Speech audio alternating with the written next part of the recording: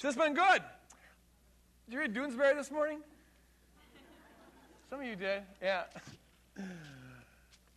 Well, it's about these kind of baby boomers who feeling the need to go back to church, and they're telling their kid they got to go back to church, and the kid's saying, "Oh, but church is boring, and why do I have to go?" And they basically said, "Well, it was boring for us too, but we had to go, and like us, you'll learn to hate it, and but then when you get older, you'll feel guilty about it." And she goes, "Well, what happens if I find that I like it?" And the mother says, "Well, we'll have to cross that bridge when we come to it." I feel like when we have a morning like this, it's sort of a Doonesbury in your face. You know, this is, take your boring idea of church and do something with it. Anyways, we're talking about rolling away the stones, the Rolling Stones. Can't get no satisfaction, brown sugar, and the like. But the stones that we're talking about are the stones that keep us entombed from walking in the resurrection power that the Lord has for us. And so we're talking about how resurrection power, the life that the Lord gives to everyone who believes and puts their trust in Him, how that allows us to roll away different stones in our life that keep us entombed. We talked about the stone of shame last week. And this morning I want to talk about another stone, a very prominent stone, a very big stone for some of us, and that is the stone of fear. There's two passages I want to read. The first one is found in your bulletins. It's from 2 Timothy chapter 1, verse 7. It basically says this. It's a verse that you really need to have memorized if you haven't memorized it yet. But Paul says, "God has not given to us a spirit of fear, but of power and of love and a sound mind," or self-control, or it could be translated self-discipline. The basic concept is togetherness. God hasn't given to us, in giving us the Holy Spirit, which every believer, everyone who believes in Jesus Christ has. You have the Holy Spirit. God hasn't given to us a spirit of fear, but a spirit rather that is of power, dunamis. We get the word dynamite from that, dunamis. Spirit of power and of love, agape, and of sound mind. The second passage I want to read, I'll spend a little bit of time explaining this verse shortly, but it's found in the book of Exodus, chapter 5.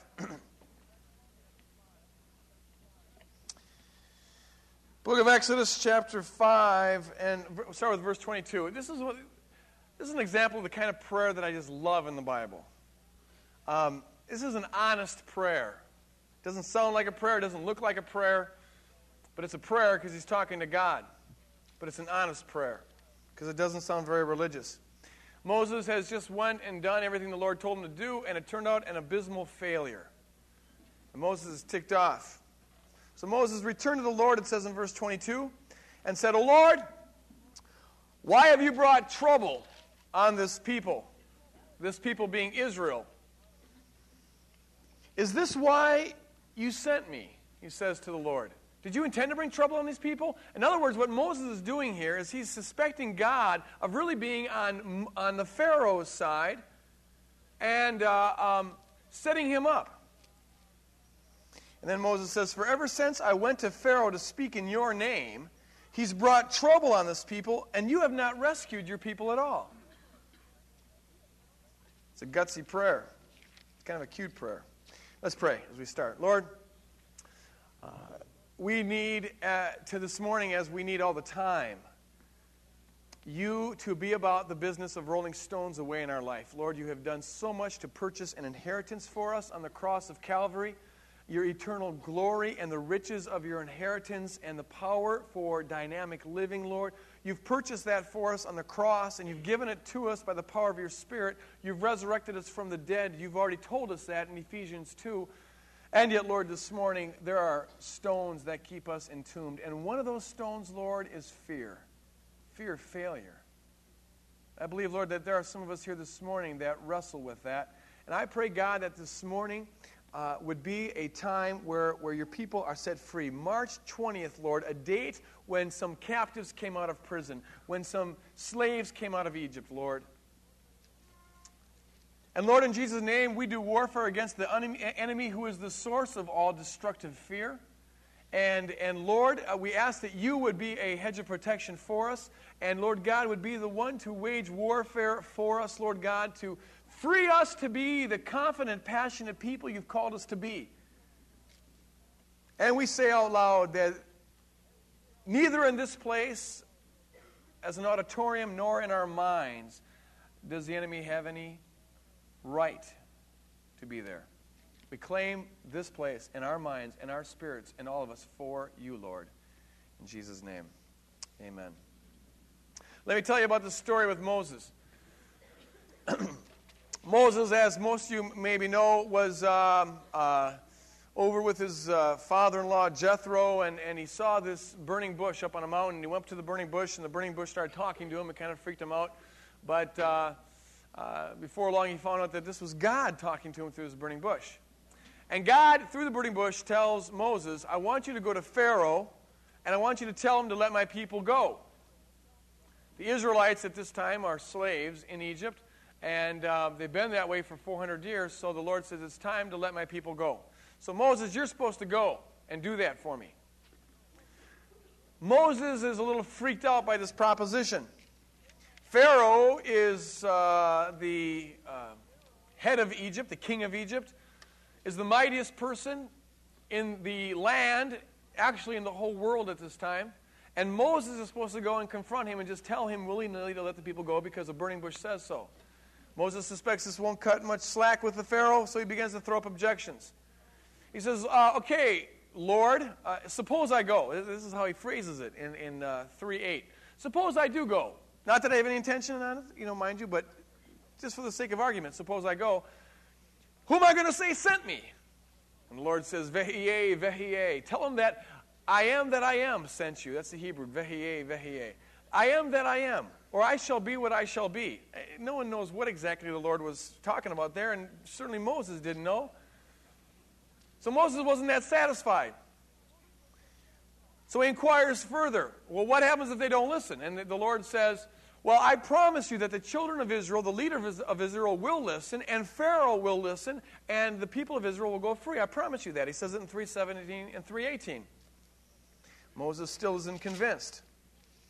So he says in chapter 4, verse 1, Moses answered, but what if they don't believe me or listen to me and say the Lord did not appear to you? What if they say that this never happened?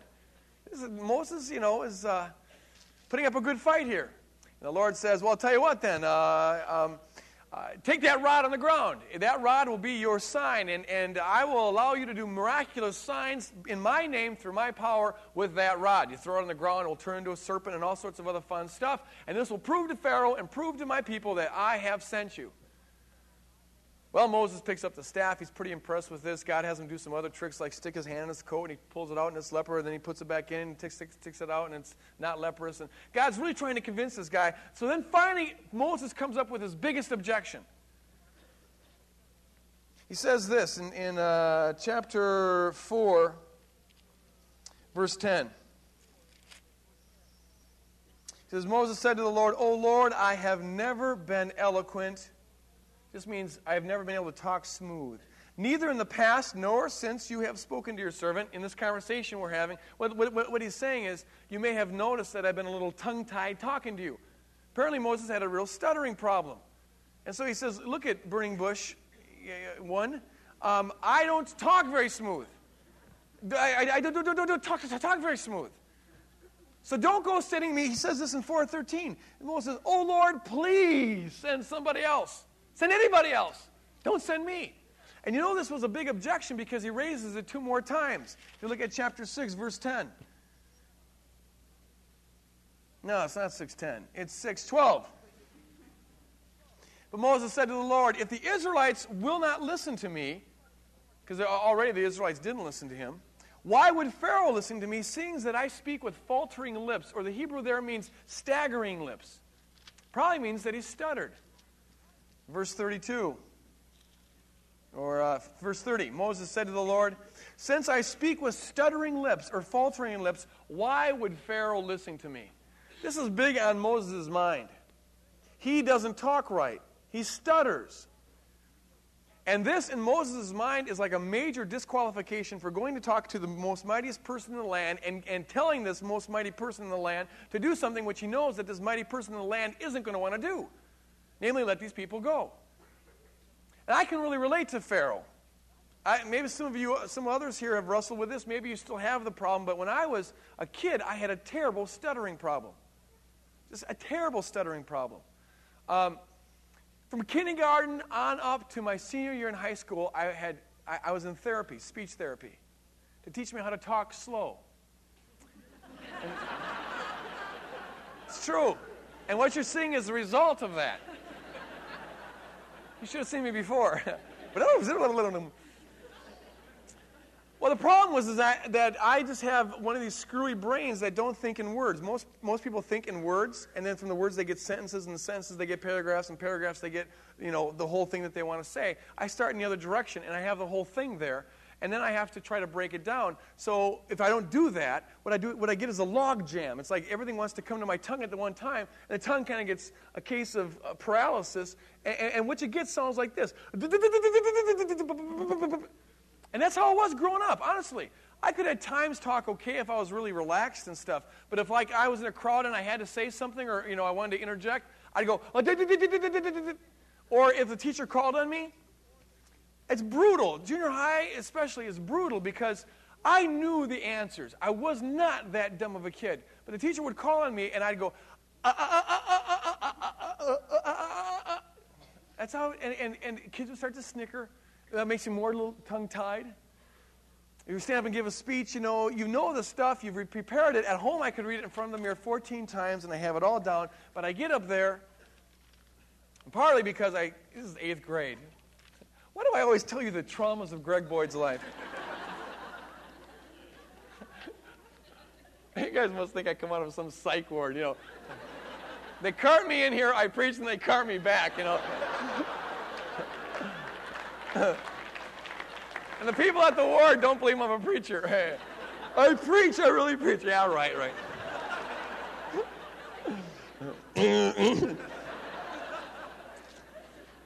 Well, I stood up to give this speech, and my zipper was way down. And everyone's snickering. I look around, and finally I find out my zipper's down. So now, of course, when I go to read my little speech, it's... And the harder you try to get it out, the more frustrated you get, and the higher the pitch goes. Some of you maybe have had this problem. Maybe you still have this problem. And I don't in any way want to make fun of that problem. I know how tough it is. But the harder you try, the higher the pitch goes and the sillier it sounds. Especially on vowels. I just couldn't get vowels out. When words started with vowels, I still have trouble with that. Etymology. I can say it now. Etymology. But I used to go... And it just totally wipes out your credibility. You can't tell jokes when you stutter because you get to the punchline and you go, and the punchline has to come fast and smooth. I still to this day can't tell a joke if my life depends on it. Because I get to the punchline and I start worrying that I'm going to stutter, which makes me stutter. So I get to the punchline and then she said, it just ruins it. It just doesn't go. So here's Moses. I can picture, I can see what he's afraid of. I can't go. He tells the Lord, please send somebody else. I'm going to make a fool out of myself going to Pharaoh trying to talk with these stuttering lips that I have. The Lord's getting a little agitated but can really see, that Moses is telling the truth there. Man, you really do have a speech problem. So I'll tell you what, I'll get Aaron. And Aaron will be your translator. Not that Pharaoh speaks a different language, but who can understand you. So Aaron will be your translator. So, now get a picture of this. We usually think of Pharaoh as this Charlton Heston, right? This Charlton Heston, big macho, big beard, standing up on top of them. Moses said, with his deep voice and so secure and so confident and all that kind of stuff. But the way it really happened. And who's that? Yul Brynner, the bald guy who played the Pharaoh, He died recently, didn't he? Too bad. But that's what he gets for playing Pharaoh. But the real case was, Moses would go in there. He finally went. Aaron's by his side, and he goes into the high court, and gets a hearing with Pharaoh, and he says, Pharaoh, let the people go. And Pharaoh would probably, what did you say? Cat got your tongue? And Aaron would say, well, what my brother Moses was saying was that you're supposed to let the people go. Oh, I'm supposed to let the people go. What do you know? And why should I let the people go? And Moses would say, because the burning bush said so. Oh, the burning bush. And so the Pharaoh's not too humored by this whole thing. Maybe sees it a little bit funny, but he has no intentions of doing it. And he says to Moses, well, you know what? To show you how afraid I am of you and your God, burning bush stuff, I'm going to double the workload of the Israelites. I'm going to make them get their own straw when they build a brick, and I'm going to make them produce the same number of brick. And if they don't do it, I'm going to whip them. And he starts to do that. He begins to whip the children of Israel because they don't meet their quota, the same quota they've always had, but now they've got to do twice the work in getting their own straw to do it. So the children of Israel get really mad, and they go, you put a sword in his hand, and now he wants to slay us. Major success here. Write a script on this one. So Moses goes back, and you can kind of see the irritation, the agitation that Moses would have here. He says, Lord,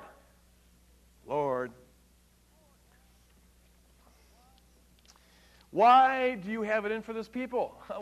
Why are you bringing evil, pain on these people? Is this why you sent me? Maybe you're really on Pharaoh's side here. You sent me in order to get Pharaoh to punish the people more. Is that what's going on here? Because ever since I've been preaching in your name, nothing but troubles come to the people of Israel. Pharaoh is laboring on them more. And then he says, and you haven't rescued your people at all, like you promised. In the Hebrew, it's emphatic. At all. You haven't lifted a finger. You haven't done a stupid thing for your people. All the promises about how the children of Israel are going to listen, how Pharaoh is going to listen, how you're going to rescue them, all of that stuff, zippo, failure, major catastrophe. And if you think I'm going back there, you got another thing coming. I stutter, Pharaoh's big, Pharaoh's mean, the people criticize, and I'm just going to stay up here, and I'm going to plant my feet right here on this mountain. I like it up here. I got sheep up here. I can live nice up here. I didn't have any problems before you started talking to me. This is where I want to stay. Well, the Lord starts working with Moses, and it goes on and on. Bottom line is this. If God had listened to Moses' 4 complaints the first time and 14 complaints the second, third, and fourth time, actually, it took 13 different things to get Pharaoh to change. 13 different things before finally Pharaoh let the people go. And even then he changes his mind and tries to get them again. But if the Lord had listened to Moses' fearful excuses, we never would be reading about Moses in the book of the Bible. We never hear about the guy. He'd be some long-gone shepherd on a hill that never amounted to much of anything. He never would have seen God the way he saw God. He never would have experienced the power of God. He never would have become the leader that God wanted him to be. I don't think he ever would have been freed from stuttering, and I think he was freed from stuttering like I was, because you read about him talking all the time throughout the book of Exodus, Leviticus, Deuteronomy, and it never mentions his stuttering again. The last time you hear about his stuttering is in chapter 6. He never would have experienced any of that had he given into his fear, had the Lord let him give into his fear. God cared too much for Moses, and I believe God cares too much for us to let us give into our fears that we have about failing. Fears that it's not going to work out right. Fears that people are going to criticize us. Fear that we might embarrass ourselves. God cares too much to let us wallow in that and go into that, because that, friends, is a tombstone. It really is a tombstone. When we give in to a fear of failure, when we don't do what we could do, don't try what we could try because we're afraid of falling, afraid of failing, afraid of rejection, afraid of embarrassment, we sell ourselves short. Some people just give up. They fail once or twice or 3 times and they give up. And they just find a little Mount Horeb. They say, I stutter, I'm afraid, Pharaoh's big, Pharaoh's mean, the people criticize, and I don't want any more of that. I'm going to plant myself right here in my nice, safe, secure job and not try to ever do anything better. I'm going to plant myself right here in my nice, safe, secure, little isolated world, and I'm not going to try to have any more relationships because it hurts too much to fail. We build up little walls, little security devices, and we never become the passionate, vibrant, spirit-filled people that God calls us to be. Guy I knew, 50 years old, lived a life of just having odd jobs. I thought he was a talented guy. I thought he had a lot of capabilities, but his whole life has been kind of just squandered doing this, that, or the other thing, which might have been fine for somebody else, but he had a lot of potential that was being wasted there. He always lived his life depressed, down, beating himself up.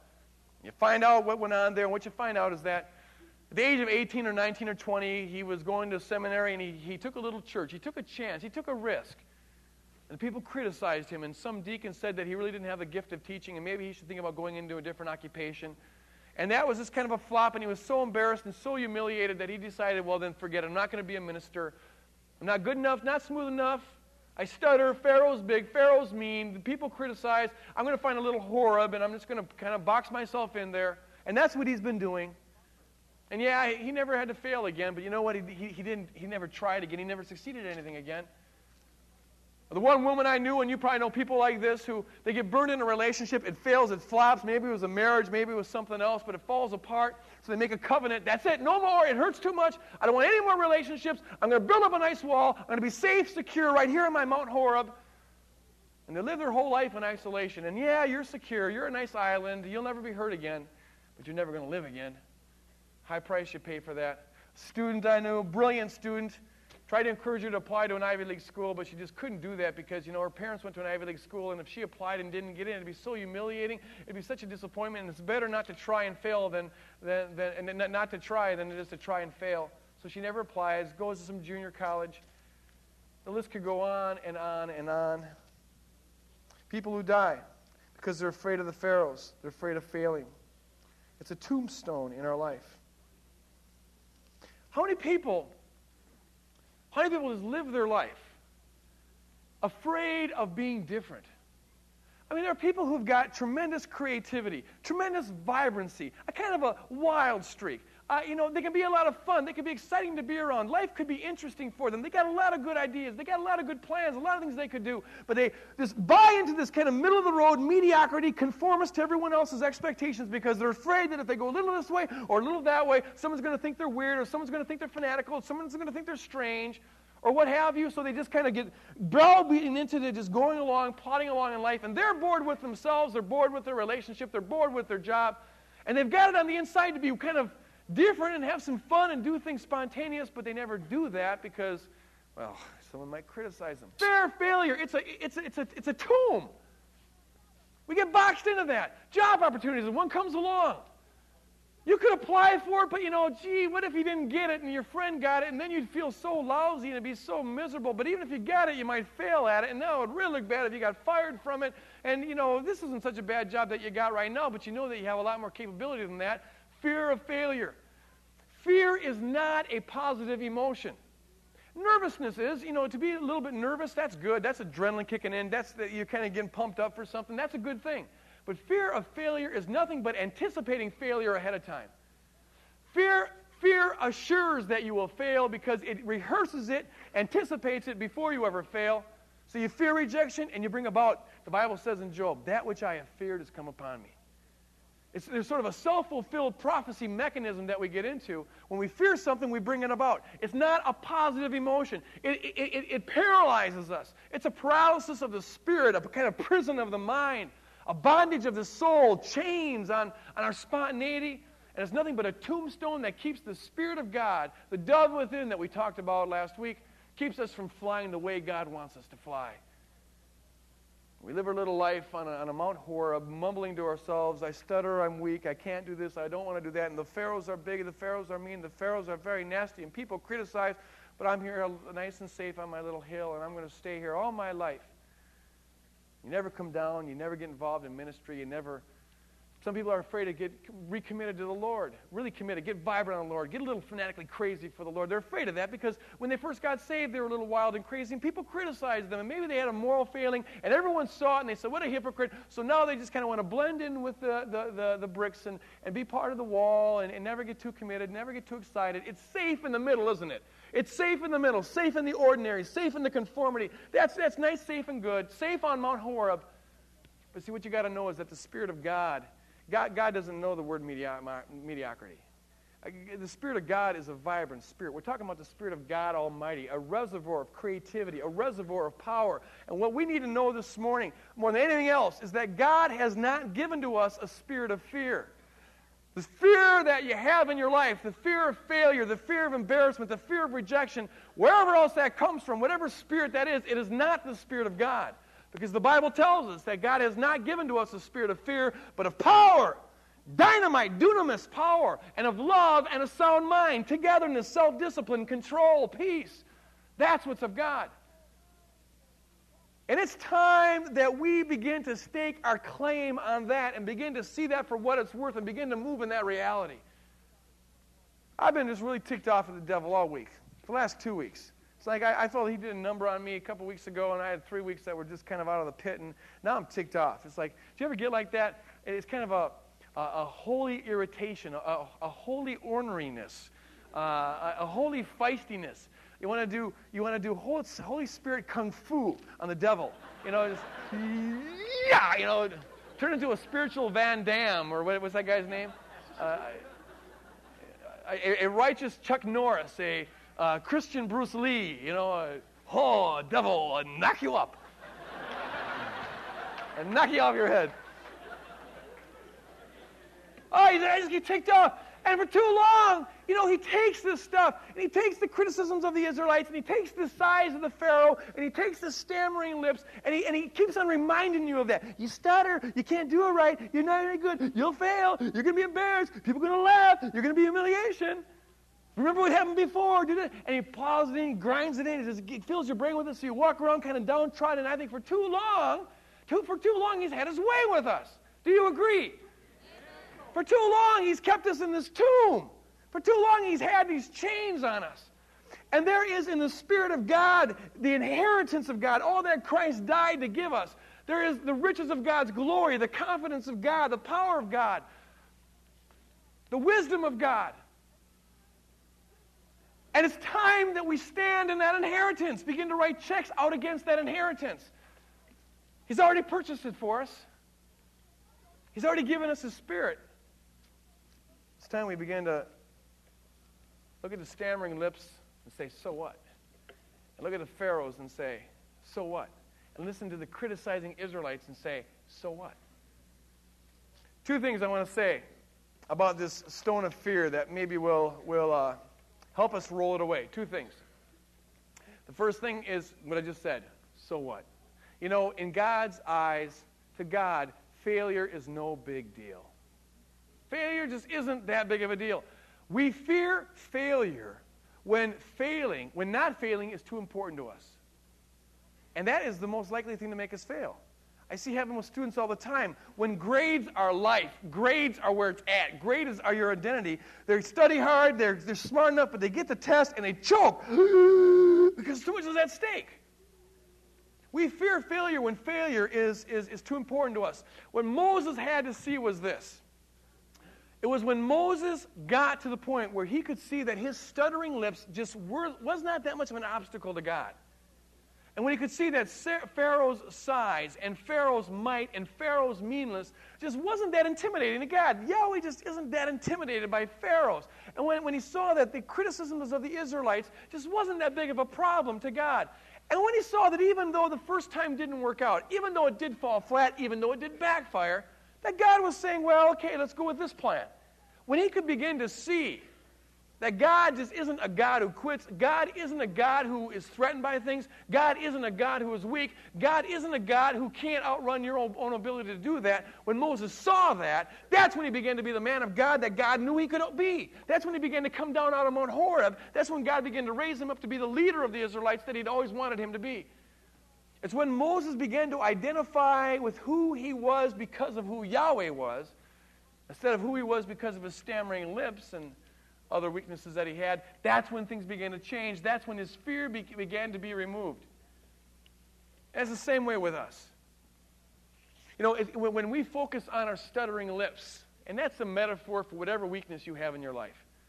When you focus on your weakness, when you focus on your failures, when you focus on the shortcomings that you have, and then you focus on all the obstacles, how tough it's going to be, all the naysayers, all the reasons why this should never happen, you focus on that, focus on your weakness, and then you focus on the criticisms of other people who are always happy to sit back and criticize you for trying, and then they'll criticize you for failing, and even if you succeed, they're going to criticize you for that.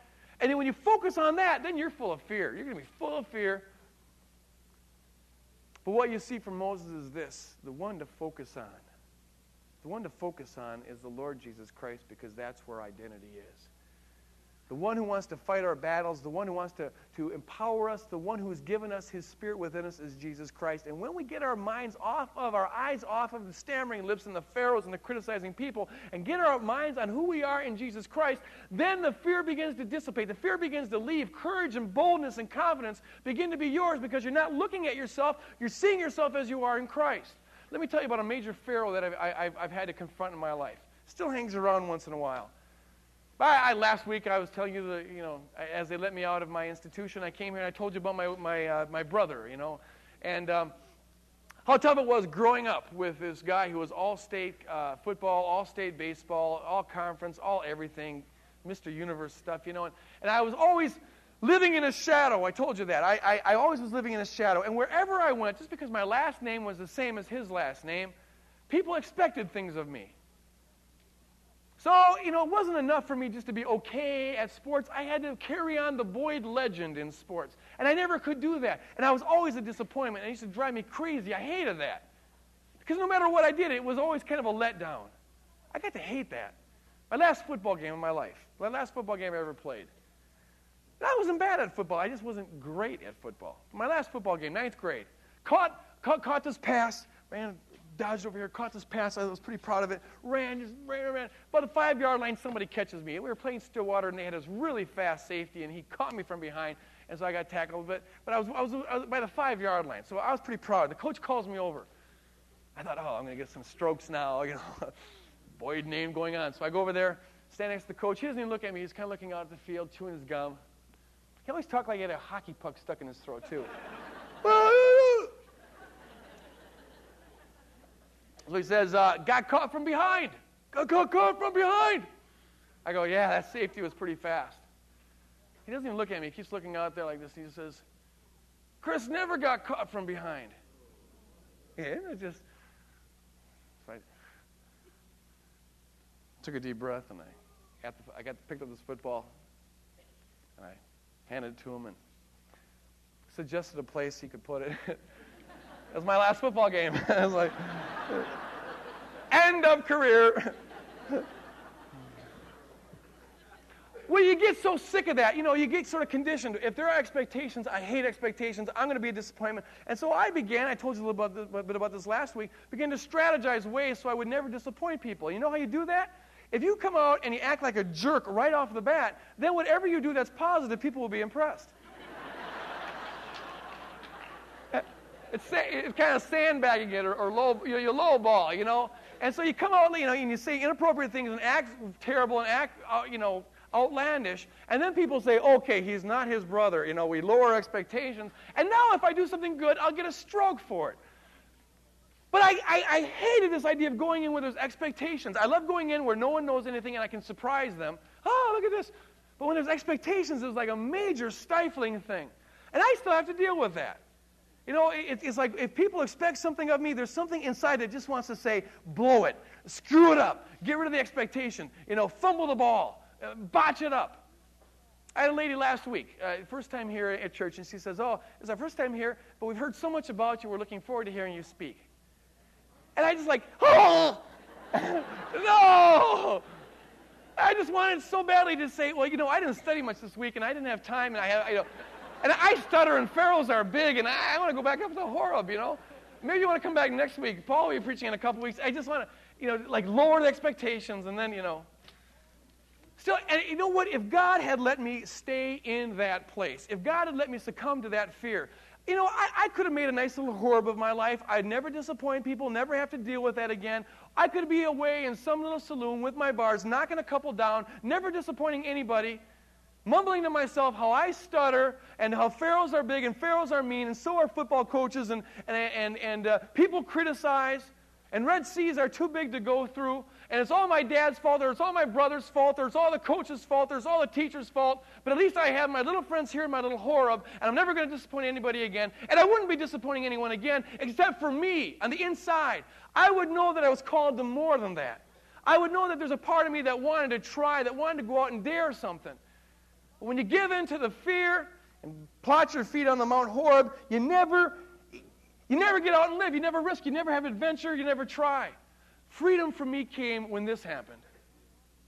When I got to the point in my walk with God, and this is when the stuttering stuff began to really leave too. Kind of ironic. But when I began to see that I began to hear the Lord and see the Lord and relate to the Lord in such a way that I could hear him and experience him say to me, Greg, look it, you're my child. Greg, you're my son. Greg, you're my kid. I created you, and I saved you, and I redeemed you, and you are before me holy, and you are before me spotless, and you are before me righteous. And I dance over you, and I sing over you, like I say in Zephaniah. I clap my hands for joy over you. And you know what, Greg?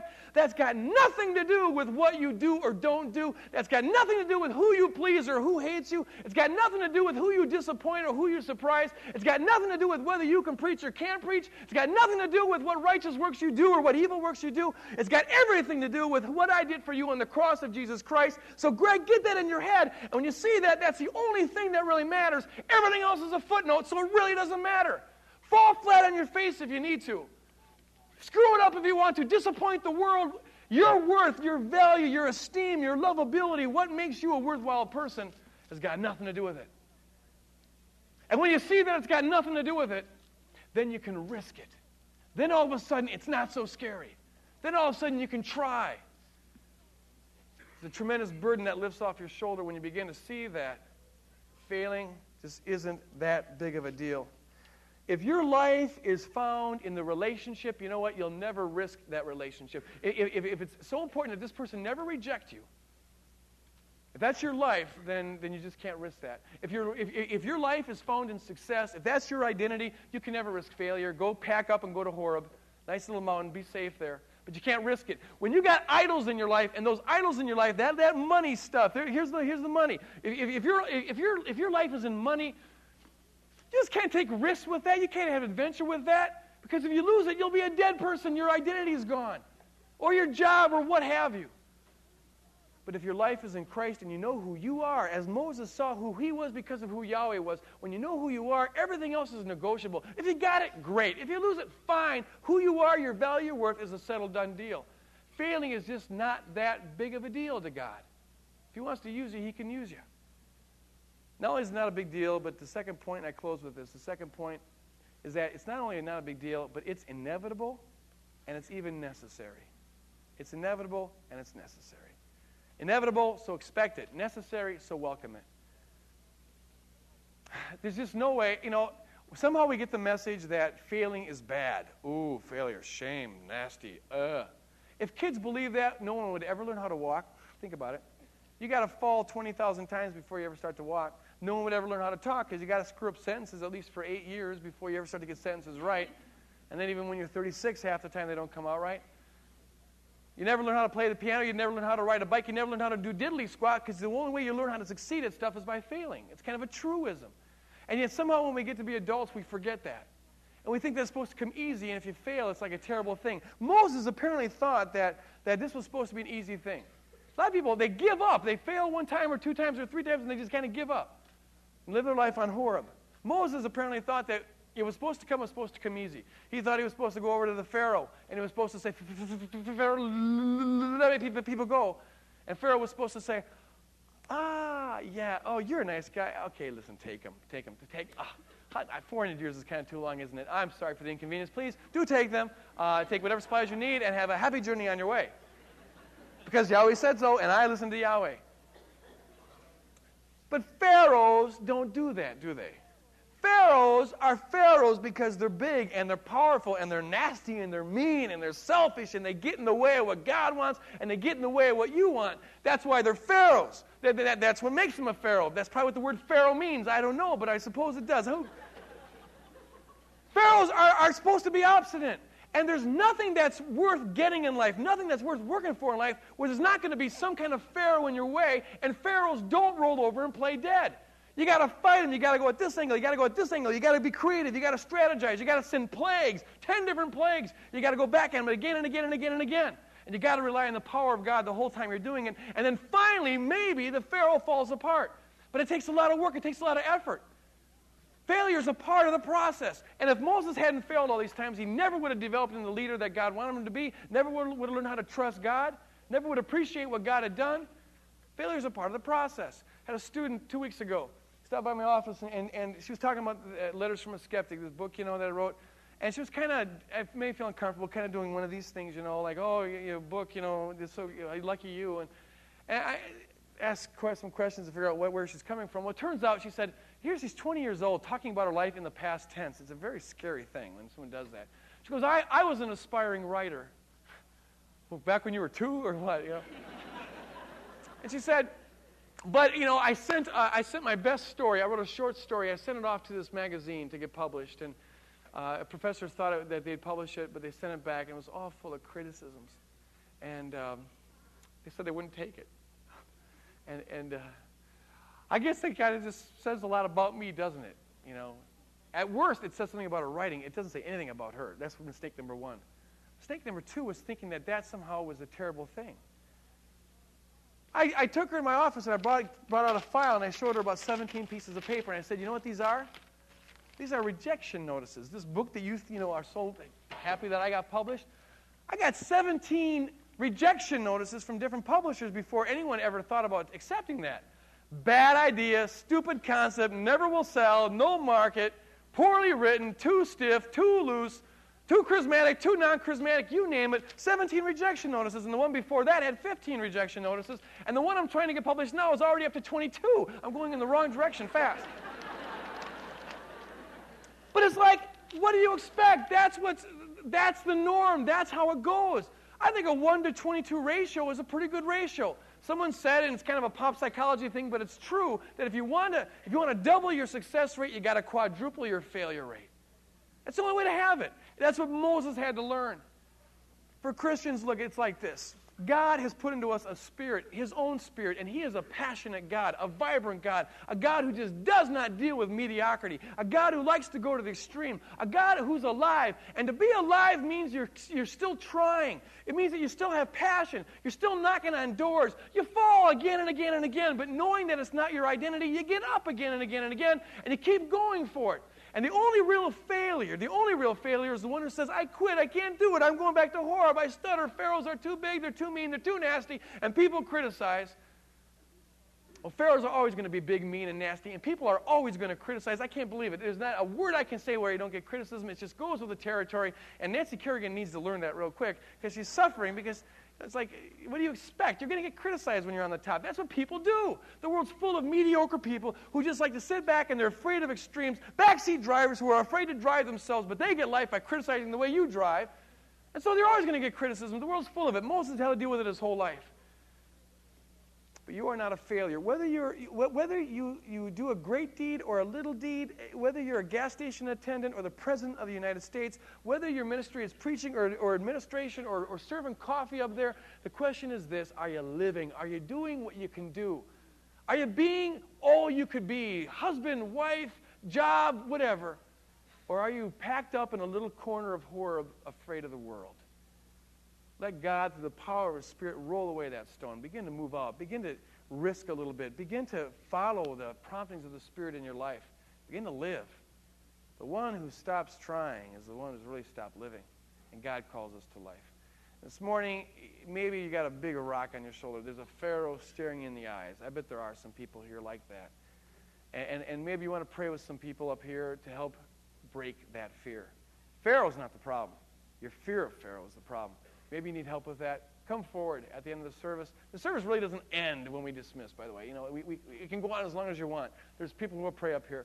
If you're here this morning and you have never gotten your identity in Christ, you have never done what the Bible says you need to do, and that is to believe in your heart and confess with your mouth that Jesus Christ is Lord, I encourage you to come forward this morning and make March 20th a birthday of yours and accept Him into your life and let Him begin to work that resurrection miracle power in your life and bring you out of the tomb. Let's stand and close in prayer. Lord, I pray, Lord, we who are believers are not citizens of this world, and we don't belong to Egypt, and we don't belong to as slaves of Pharaoh. But Lord, there are Egypts here this morning, and there are pharaohs that reign here, and they ought not to reign. And so, Lord, I pray that you would, by your Spirit, begin to tear down these pharaohs by installing in us a courage and a boldness and a might to confront them.